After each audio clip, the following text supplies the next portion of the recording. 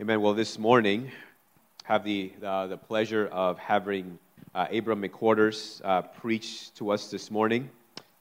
Abram McQuarters is a pastoral resident at Christ Redeemer Church. Christ Redeemer Church, you might remember, I've mentioned them before, I think. They are in Hanover, New Hampshire, a part of the NETS network. NETS is focused on church planting and church revitalization, specifically in New England for the glory of God and to see a revival in New England, a recovery of the gospel. And I did an internship with NETS, and our church is a part of this network as well, and so is Christ Redeemer Church. So Abram first moved to Upper Valley as a student where he played football and graduated with a government degree from Dartmouth. And after undergrad, he interned at Christ Redeemer Church for 2 years and working with youth and college students. And in the fall of 2019, he moved to Atlanta to go to seminary at Reformed Theological Seminary, which is an excellent seminary, to work towards an MDiv. And he's returned to Christ Redeemer Church and finishing his degree remotely while being a resident at Christ Redeemer, learning on just what it means to be a pastor. So it is a joy just to have you come and preach to us, brother, and we look forward to hearing the word.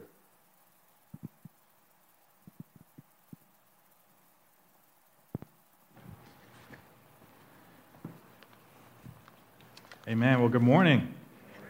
Like Pastor Demi said, my name is Abram, and I am excited to be here with you all. This is my first time out here to your church, but it's fun to have the NETS connection and to have met Demi before in some of our meetings, and then just to come and be and worship with you all and preach this morning. Like you said, I'm visiting from Christ Redeemer Church, but I originally hail from Tulsa, Oklahoma. And part of the fun thing about being away from home is you get to experience new things and new places and new people, and that's part of the experience that I get this morning. But part of the hard part about being away from home for so long is you start to miss family. Like, people start to grow older, and people have all these cool experiences back home that you kind of miss. You have to make up for on social media and things like that. I have a great family who I miss a lot. I have an amazing mother who sacrificed a lot for me and my two sisters. So much so that we got to watch her finish her undergraduate degree this year in May. She graduated from Southern New Hampshire University, and so we all got to go to Manchester and watch her walk, which was super sweet. I have an awesome dad who I want to be like when I grow up, and I also have two sisters who are average, I guess I'll say. They're like cool people, and they got great personalities, and they're beautiful people. They're doing great things in life. But every time I ask them for money, to send me money, they don't seem to have it for me. And so that's why I say they're kind of average. But they just moved, so they were actually living in Tulsa, Oklahoma for ever. And then they just moved to Waltham, Massachusetts, where my younger sister will begin grad school. My older sister will live and work with her. And they're actually both here this morning with me.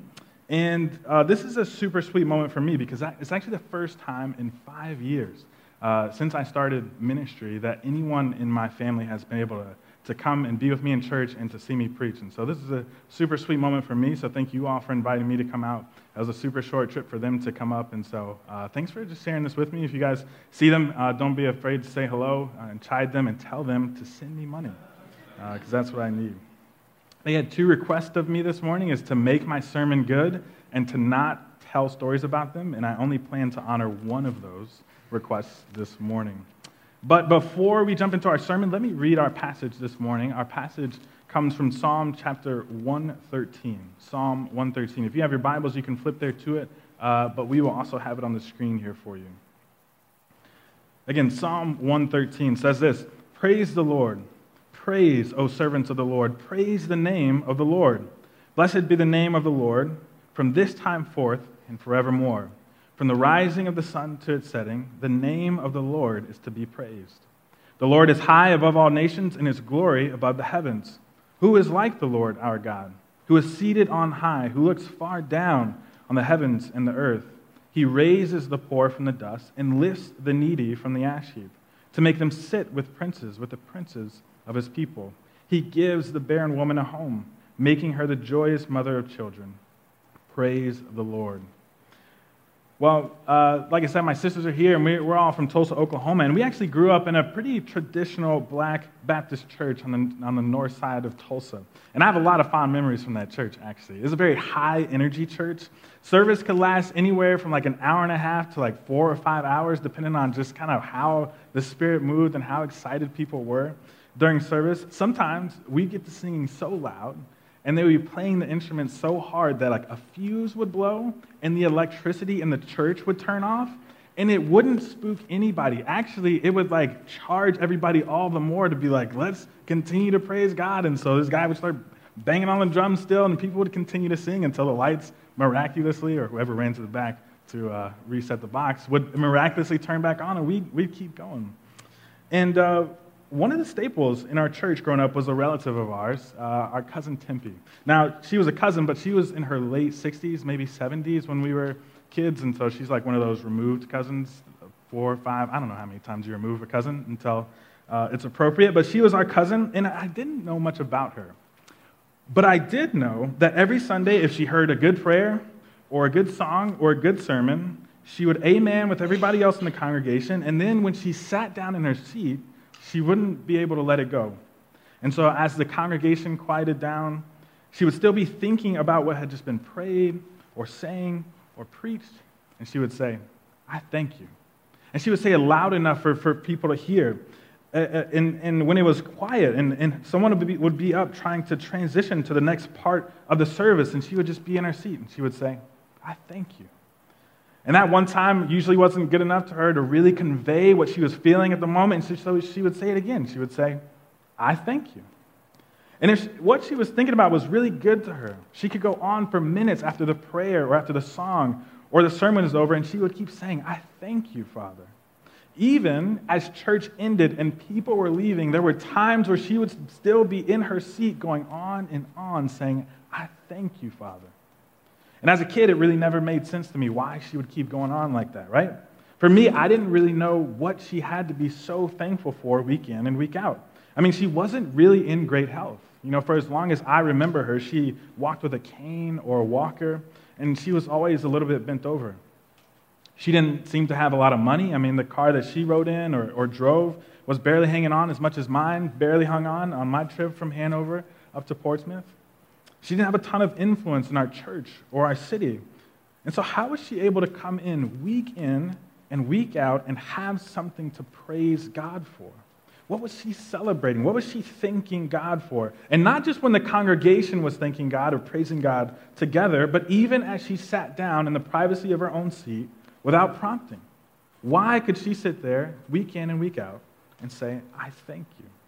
Well, that heart of praise is the central theme of our psalm this morning. And this is a helpful psalm because it doesn't just give us the command to praise, as if all we need is a reminder to praise God, but it gives us the proper perspective for our praise. I believe it's actually what my cousin Tempe knew that I didn't know as a kid at the time.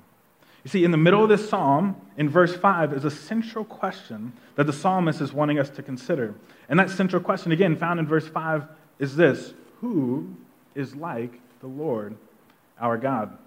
And as we consider the answer to that question, I believe we'll get the perspective and the motivation that we need to live out the command that we find, prompted or unprompted. And so I'm going to look at 3 things this morning as we look through Psalm 113. I'm going to look at God's greatness, God's care, and our proper response. Again, God's greatness, God's care, and our proper response. So we're actually going to start in verse 4, and then we're going to come back around to the first 3 verses with the command to praise. So let's talk about God's greatness. This is the first aspect that the psalmist calls us to consider as we think about who is like the Lord our God. The psalmist starts to describe God's greatness by saying that he is high above all the nations and his glory above the heavens. And I think this morning, as we come to church, whether you're seeking God or whether you know God, the God that you are searching for, the God that you seek to put your hope in, we want a God like that. We want a God who is powerful and who is large, who's able to handle any situation he comes across. But even if we have this high view of God, we still often underestimate how great God actually is. And that manifests itself in our praise. I mean, consider the times where we direct our praise to places other than God. It could be a praise to our money or our jobs, our status, our reputation, our family, or our works, when we give the praise that we owe God over to these other things, we function as if they do God's job just as well as He does. In a sense, when we give God's praise over to these other things, we're operating as if God is just first among equals. When we come in here, we're called to praise Him, but when we go out there, these other things, our jobs, our money, our families, our communities, do the job just as well as He does. So we may say that God is our provider, but when we spend more time glorifying over or stressing over our jobs and the salaries that they bring, we function as if our job is our provider. We may say that God is the one who gives us our worth and identity, but when we so desperately seek after other people's approval, that we're willing to conform to whoever they want us to be, we function as if our community defines our worth and our identity. We may even say that the grace of God, realized in the sacrifice of Christ, is the source of our salvation. But when we spend more time commending our own good works and the way that we serve in our church or our community, we function as if it's our good works that are the things that function just as well as God does. You see, or just consider the times where we don't praise God altogether. When we withhold God's praise, we're functioning as if the things causing maybe the anxiety or the grief or the unbelief that cause us to withhold that praise, we function as if they are close enough to God, that they might reach up, grab Him, given the right conditions, that they might pull Him off of His throne. And there are no shortage of things that come to steal our praise in this way, right? I mean, anxiety or grief, sickness in our own bodies, the death of our loved ones, troubles in our marriage, troubles in our finances, political turmoil, even our own sin. I mean, I remember countless times that I walked into church on a Sunday morning unwilling to praise God because I was marinating in my own sin, what I had done the day before, the week before, the night before. See, though we may claim that God is great, oftentimes in life, either we function like He is first among equals, or that He is just a figurehead with really no real power over the things that happen in our lives, and it manifests itself in our lack of praise. But what we forget is that God is not just crouched on His throne just above the world's problems. God is above all the nations, and His glory is higher than the heavens. See, before there was a heavens, there was God. Before there was an earth, there was God. Before our job, our money, our communities, and our good deeds, there was God. Before the things that cause our anxiety and our worry and our unbelief, there was God. Before you and I were here, there was God. And before you and my sin entered the world, there was God. And all of them, all these things, needed God's permission to enter the world, and none of them will outlast Him. See, though His glory is displayed in the heavens, it isn't dependent on them. And though He calls His people to praise, He's not even dependent on our obedience to get His glory. He can work through a remnant as easily as a country of believers. The Bible says that even if we don't praise Him, the rocks would cry out in our place. See, God is not without a witness anywhere on earth because His greatness is always on display. You can see it in the beauty of His creation and the care for His people. He is high above all the nations, and His glory above the heavens. And not only is He higher than the nations in the heavens, but look in verse 5, it says that He is seated there. And this is really a major concept in the psalm that we need to understand, because we'll actually come back around to it in the latter verses. You see, when the psalmist speaks of God being seated on high, he's talking about God's position and His status and His function. What about God's position? Well, with God being seated on high, His position is sedentary. He's not moving. See, being God is not a balancing act for God. He's not struggling to hold the world together with sort of His plans on one end and your problems on the other. So He's not walking this tightrope trying to be God. See, being God for Him is as easy as sitting in the chair that you're sitting in now. He's seated. It also speaks to His status as powerful and kingly. You see, all the thrones in those days would have been, you would have had to look up as you come into the throne room. There would have been steps, and the king would have been seated on high. Well, if God is seated higher than the nations and His glory above the heavens, being the only one as high as He is, it means that He is King of kings and Lord of lords. And He functions from that place. He's seated there, which means that He's supposed to be there. That's where He works from. See, he hears all and he sees all perfectly fine. His perspective is not limited. He's not troubled by the same mountains and valleys that we are because he's seated on high. No matter what happens in heaven or on earth, God sits on high. And who is like the Lord, our God? This is unique to the God of the Bible. See, all the things that we talked about that can come to distract or steal God's praise are dependent on the nations and the heavens. Our jobs are dependent on the economy running well. Our communities are dependent on its fellow members working together. Even the leaders of our church aren't guaranteed another breath in their bodies. See, the only character who was before the nations and the heavens is God, and so he alone is the only one who sits above them. And this is good news because God's greatness is paired with this next aspect that the psalmist calls us to consider, which is God's care. So not only is God great, but he also cares. So in verse 6, the psalmist calls us to consider God's care as he says, in the midst of being seated on high, God looks low. See, though God's not able to be disturbed or pulled down by anything that's going on below him, he's still interested on what's going on below him. His gaze is on the creation and the people that he's made. And again, I think if we're here this morning at church and we're thinking about a God who we know or want to know, want to believe in, we want a God like that, who cares for us and is concerned about us and wants to move towards us. But even if we have a God in our mind who is concerned about us, I think oftentimes our view of God's care for us can be too small too, right?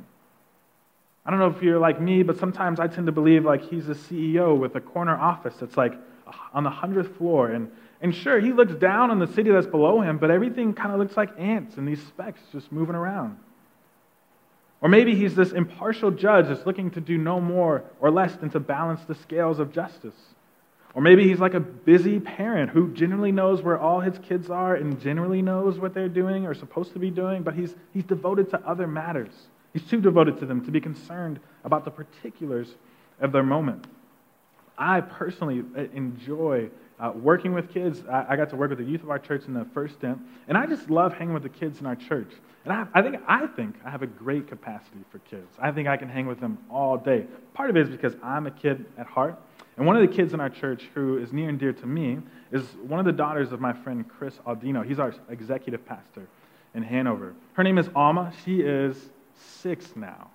And one of the things that me and Alma do occasionally, she'll bug her parents to see if I can take her to McDonald's. And so sometimes I say yes, sometimes I say no. But sometimes our schedules align, and I get to take Alma to McDonald's, right? And Alma spends a lot of time chatting me up about all the things that are going on in her day and her week and in her life, what's going on with her siblings. She shares her secrets with me in her car seat in the back of my car. We drive up to McDonald's, and one day we went, and we're ordering food, and I said, Alma, what do you want? And she said, I want chocolate milk and pickles. And I said, you know what, Alma?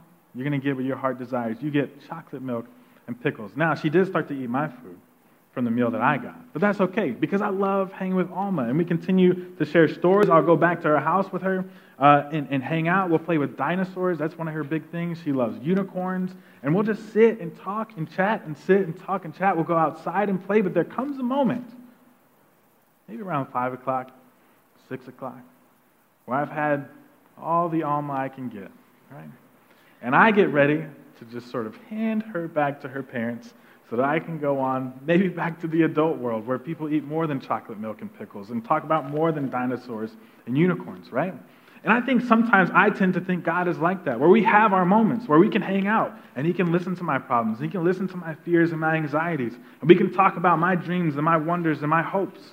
But there comes a time where I believe, well, I'm kind of just ready to give Abram back, right? So that I can go on and do the things that I have to do. But the psalmist says that is not the case with God. Though he sits high, though he has the world to be concerned about, he looks low. And his eyes are always on us like a watchful father. And he's not thrown off by our neediness or whatever problems we feel like we may bring.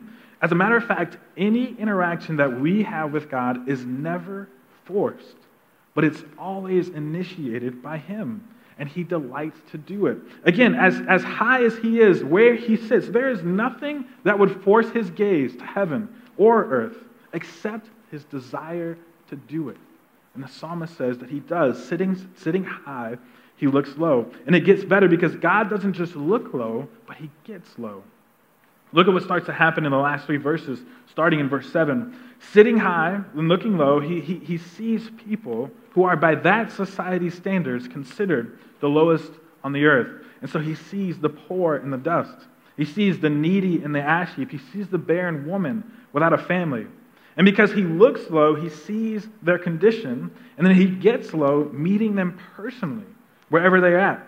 And so it doesn't say that he sent someone to go get the poor or the needy or the barren woman. It says that he himself visits them and immediately starts to elevate them. And so he raises the poor. He lifts the needy. He gives to the barren woman a home. But that's not all. He doesn't just look low, he gets low. And he doesn't just get low, he uses his power to transform their situations. Remember, we talked about this concept of God being seated and that speaking to his position and his status and his function. Well, that same Hebrew word used for sit is used for all these people who are mentioned here. And so verse 8, he sits them with princes. And in verse 9, he makes this barren woman to keep home. Same Hebrew word for sit, meaning that he transforms these people's position and status and function. See, where there was instability, now they have stability. Where they were considered lowly, now they're considered key members of society. Where they were formerly only allowed to function in the dust and in the ash heap and for themselves, now they function in the king's palace and as a leader in their home. See, though God is seated above the heavens and the nations, he is far from disinterested in them. He is looking to use his great power to care for his people. Now you say, that's all great for these people in the psalm, but what does that mean for us? Well, I think this means two major things for us. The first thing I think this means for us is that we can pray for what we need. See, because we have a God who cares for us, we can pray, and not just for spiritual things like patience and joy and steadfastness, but even for physical things like provision and community and children, because this is what God delights to do. See, the first person to actually sing these words is actually Hannah, who we meet back in 1 Samuel. And she was actually a barren woman who saw God's goodness to her firsthand as she prayed over and over for a child. It's actually as she gets as she gives birth to Samuel, that she prays this prayer. See, God's not bothered by our prayer requests. He's not telling us to look at the things that we have and quit bothering him. He knows the desires of our hearts, and he wants to hear from us and answer our prayers. Jesus says this, he says, if you who are evil know how to give good gifts to your children, how much more will your Father who is in heaven give good things to those who ask him? So we can pray for what we need because we have a God who cares. But number two, this also means that we can praise God even in the midst of difficult circumstances. And not just in a transactional nature. You know, one of the phrases that I heard a lot growing up, which comes from was true, is when when praises go up, blessings come down, right? There's this sort of transactional nature to praise. But we don't have to just praise God in that way. We can praise God in a way that holds fast to the character and the promises of God's. Meaning because he is great. And because he cares, we can have full confidence that he will work on our behalf. And we can praise him now for what we know he will do. But what gives us the confidence to praise God in this way? You know, there may be some of you asking, does God really do this type of thing? Or is this just sort of hyperbole? Is this just like a cool poem that we find in the Psalms to give us hope? Or maybe others of you may be saying, well, God does do this sort of thing, but will he do it for me? Well, when we consider the sacrifice of Christ on the cross, I think we see the ultimate fulfillment of this psalm. Listen to how Paul describes who Jesus is and what he's done for you and I. This comes from Philippians chapter 2, verses 5 through 8. It says this, have this mind among yourselves, which is yours in Christ Jesus, who though he was in the form of God, did not count equality with God a thing to be grasped, that he emptied himself by taking the form of a servant, being born in the likeness of men. And being found in human form, he humbled himself by becoming obedient to the point of death, even death on a cross. See, Jesus, who is God come to us, could have just sat high and looked low. He could have sat high and not come near to us, but he didn't just sit high, he looked low. And he didn't just look low, he came low. And he didn't just come low, he became the lowest of us by dying the lowliest of death so that he might transform our lives at the cost of his own. That's who Jesus is to us. That is the confidence of God that we can have, that he will and has already acted on our behalf. You see, what's true of us as we put our trust in Christ is that our position goes from one of instability to sedentary. See, before Christ, we are those who are trying to walk the tightrope of life, trying to balance our sin and rebellion on one side with enough good deeds on the other side to feel right with God. But because of Christ, we can have the assurance of justification. Our status goes from an enemy of God to a child of God. See, formerly we deserved his wrath and judgment, but now he declares us a son or a daughter. And we have an inheritance that includes a share in God's eternal kingdom. And our function goes from being objects of God's wrath to fellow workers in the redemption of this world. Who is like the Lord our God? Again, this is so unique to the God of the Bible. He's not a God who asks you to hide or get rid of your neediness. He's a God who is high enough, who's able to not be bothered by the things that go on below him, and yet he chooses to engage it with all his being. He's a God who stepped out of heaven and come to see our situation with his own eyes, touch it with his own hands, listen to it with his own ears, and do something about it at no cost to us. There is no God like our God. Can you understand now why the psalmist begins and ends this psalm with a command to praise the Lord? Because, what other response is there?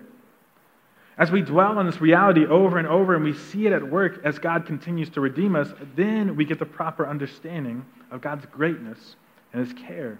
And the more we have the proper understanding, the more we can produce the proper response of praise that he calls us to. And that leads me to my last point, our proper response. Well, again, the proper response to God's greatness and his care is to praise him. But I really want to look at what this looks like practically. And what I want to suggest is that praising God together looks like constantly retelling and reliving the story of God's greatness and his care for us. And I want to look at a couple examples to see this in play. Again, what our proper response is praise. And what praise among us looks like is constantly retelling and reliving the story of God's greatness and his care for us. Now, how would the Israelites have done it back in their days? Well, actually, this psalm, Psalm 113, is the beginning to the Hallel Psalms. And the Hallel Psalms is a group of psalms from 113 to 118 that the Israelites would have been reciting to one another during the time of Passover. And so during that time, they would have been sitting around tables, retelling and reliving the story of God, delivering their ancestors from slavery in Egypt. They would have been sitting around a table saying to each other, do you remember the story of the Exodus when we saw God's greatness and his care? They would have been saying, do you remember when we were formerly slaves in Egypt and God sent this stutterer Moses and his brother Aaron to come and deliver us? Do you remember when they said to Pharaoh, let my people go? And Pharaoh made us make more bricks with less straw. Do you remember God sent Moses and Aaron over and over again to send plagues on the people? Do you remember when they had frogs and we didn't? Do you remember when locusts came and devoured their fields and didn't devour our fields? Do you remember when it was so dark that they couldn't see each other in Egypt, and yet on our side in Goshen, it was light and day? Do you remember when God called us to slaughter the Passover lamb and to put the lamb of the blood above our doorposts? And we heard a great cry that night. And it was the cry of the people of Egypt mourning the loss of their firstborn sons, but we saw our sons before us because we obeyed the Lord. Do you remember the story of God's greatness and his care for us in Egypt? And they wouldn't have just been retelling the story of God's greatness and his care for them, but they would have been sitting around a dinner table eating the same meal that their ancestors ate as they waited for God's deliverance. So they're not just retelling, but they're also reliving. And in the retelling and in the reliving of that story, they would have had to ask each other the same central question to this psalm, which is, who is like the Lord, our God? Maybe you remember the story of Jesus and the disciples on the road to Emmaus in Luke chapter 24. It's a story of these two disciples who are walking after the crucifixion of Jesus away from Jerusalem. And by then, Jesus had been resurrected. And he goes over to these two disciples who are visibly sad. And he says, basically, hey, why are you guys sad?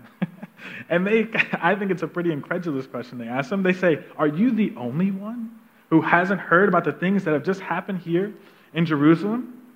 But then Jesus turns it back to them. And he says, didn't you know that these things were supposed to happen to me? And it says that starting with Moses and all the prophets, Jesus starts to interpret to them in all the scriptures the things concerning himself.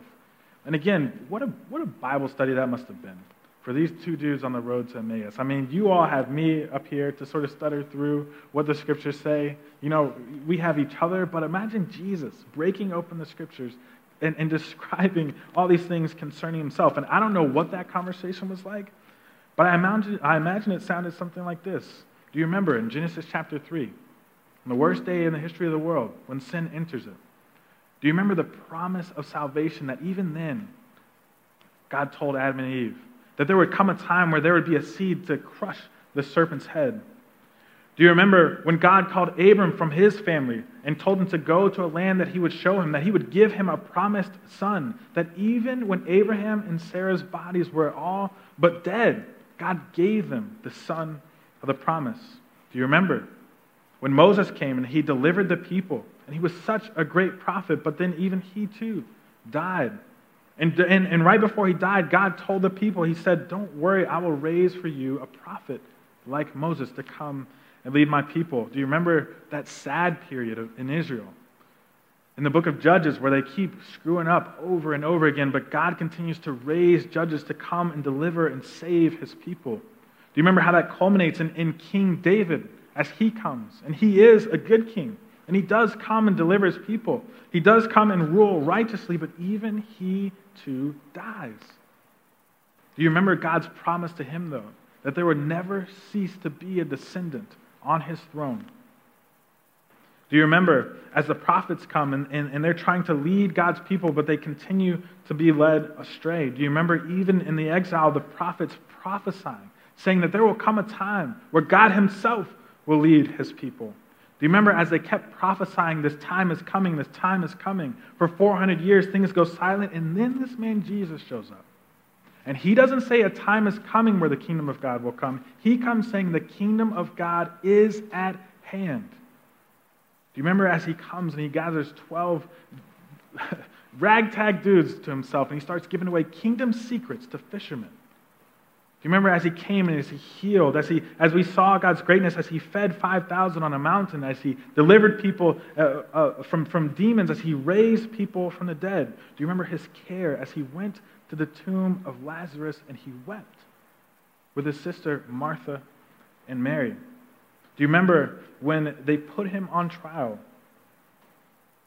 They mock him, they beat him, they scorn him, and he doesn't say a word. Do you remember as he died, and he died in such a way that said a Roman centurion said, surely this man was the Son of God?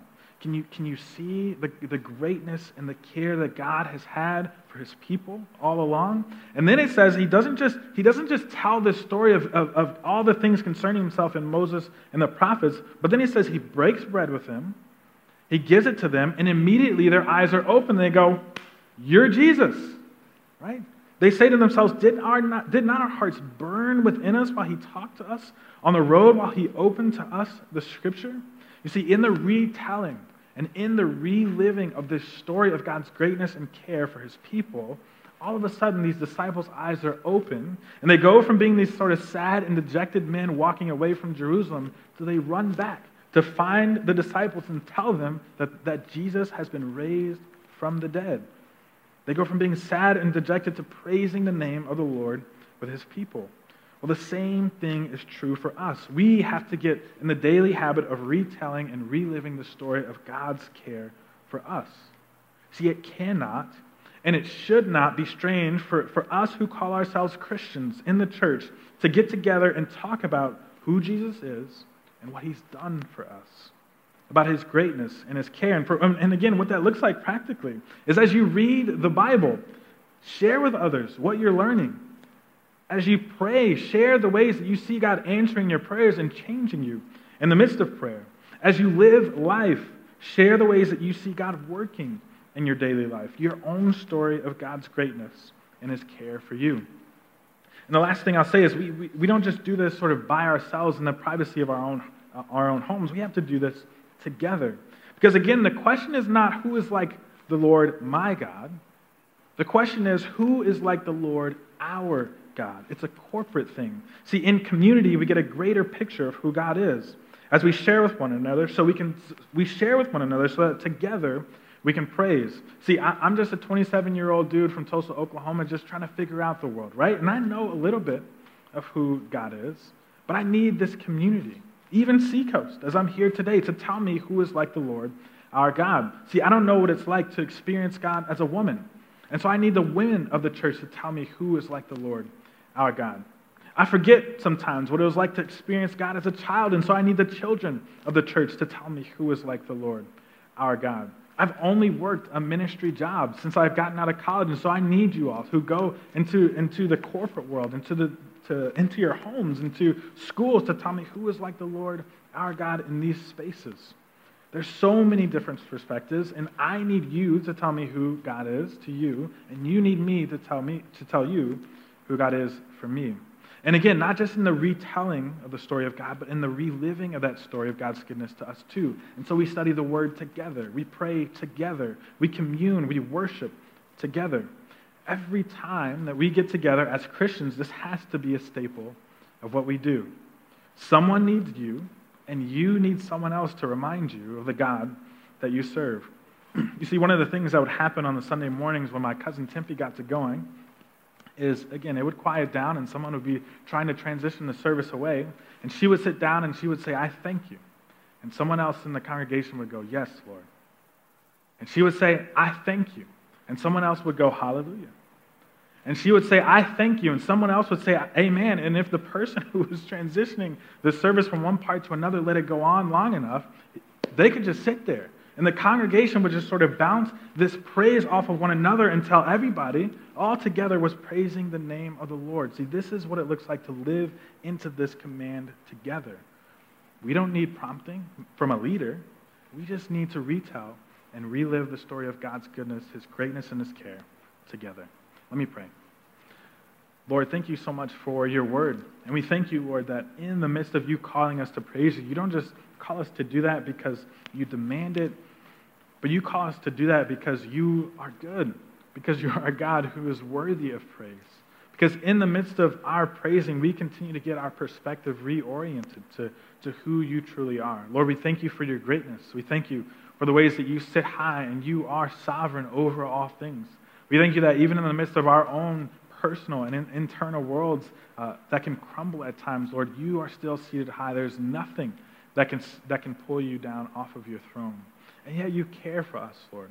And yet you don't just sit on that throne and just sort of dictate to us and send other things and people our way, but you yourself come to us. You place your spirit on the inside of us. You dwell in the midst of your people.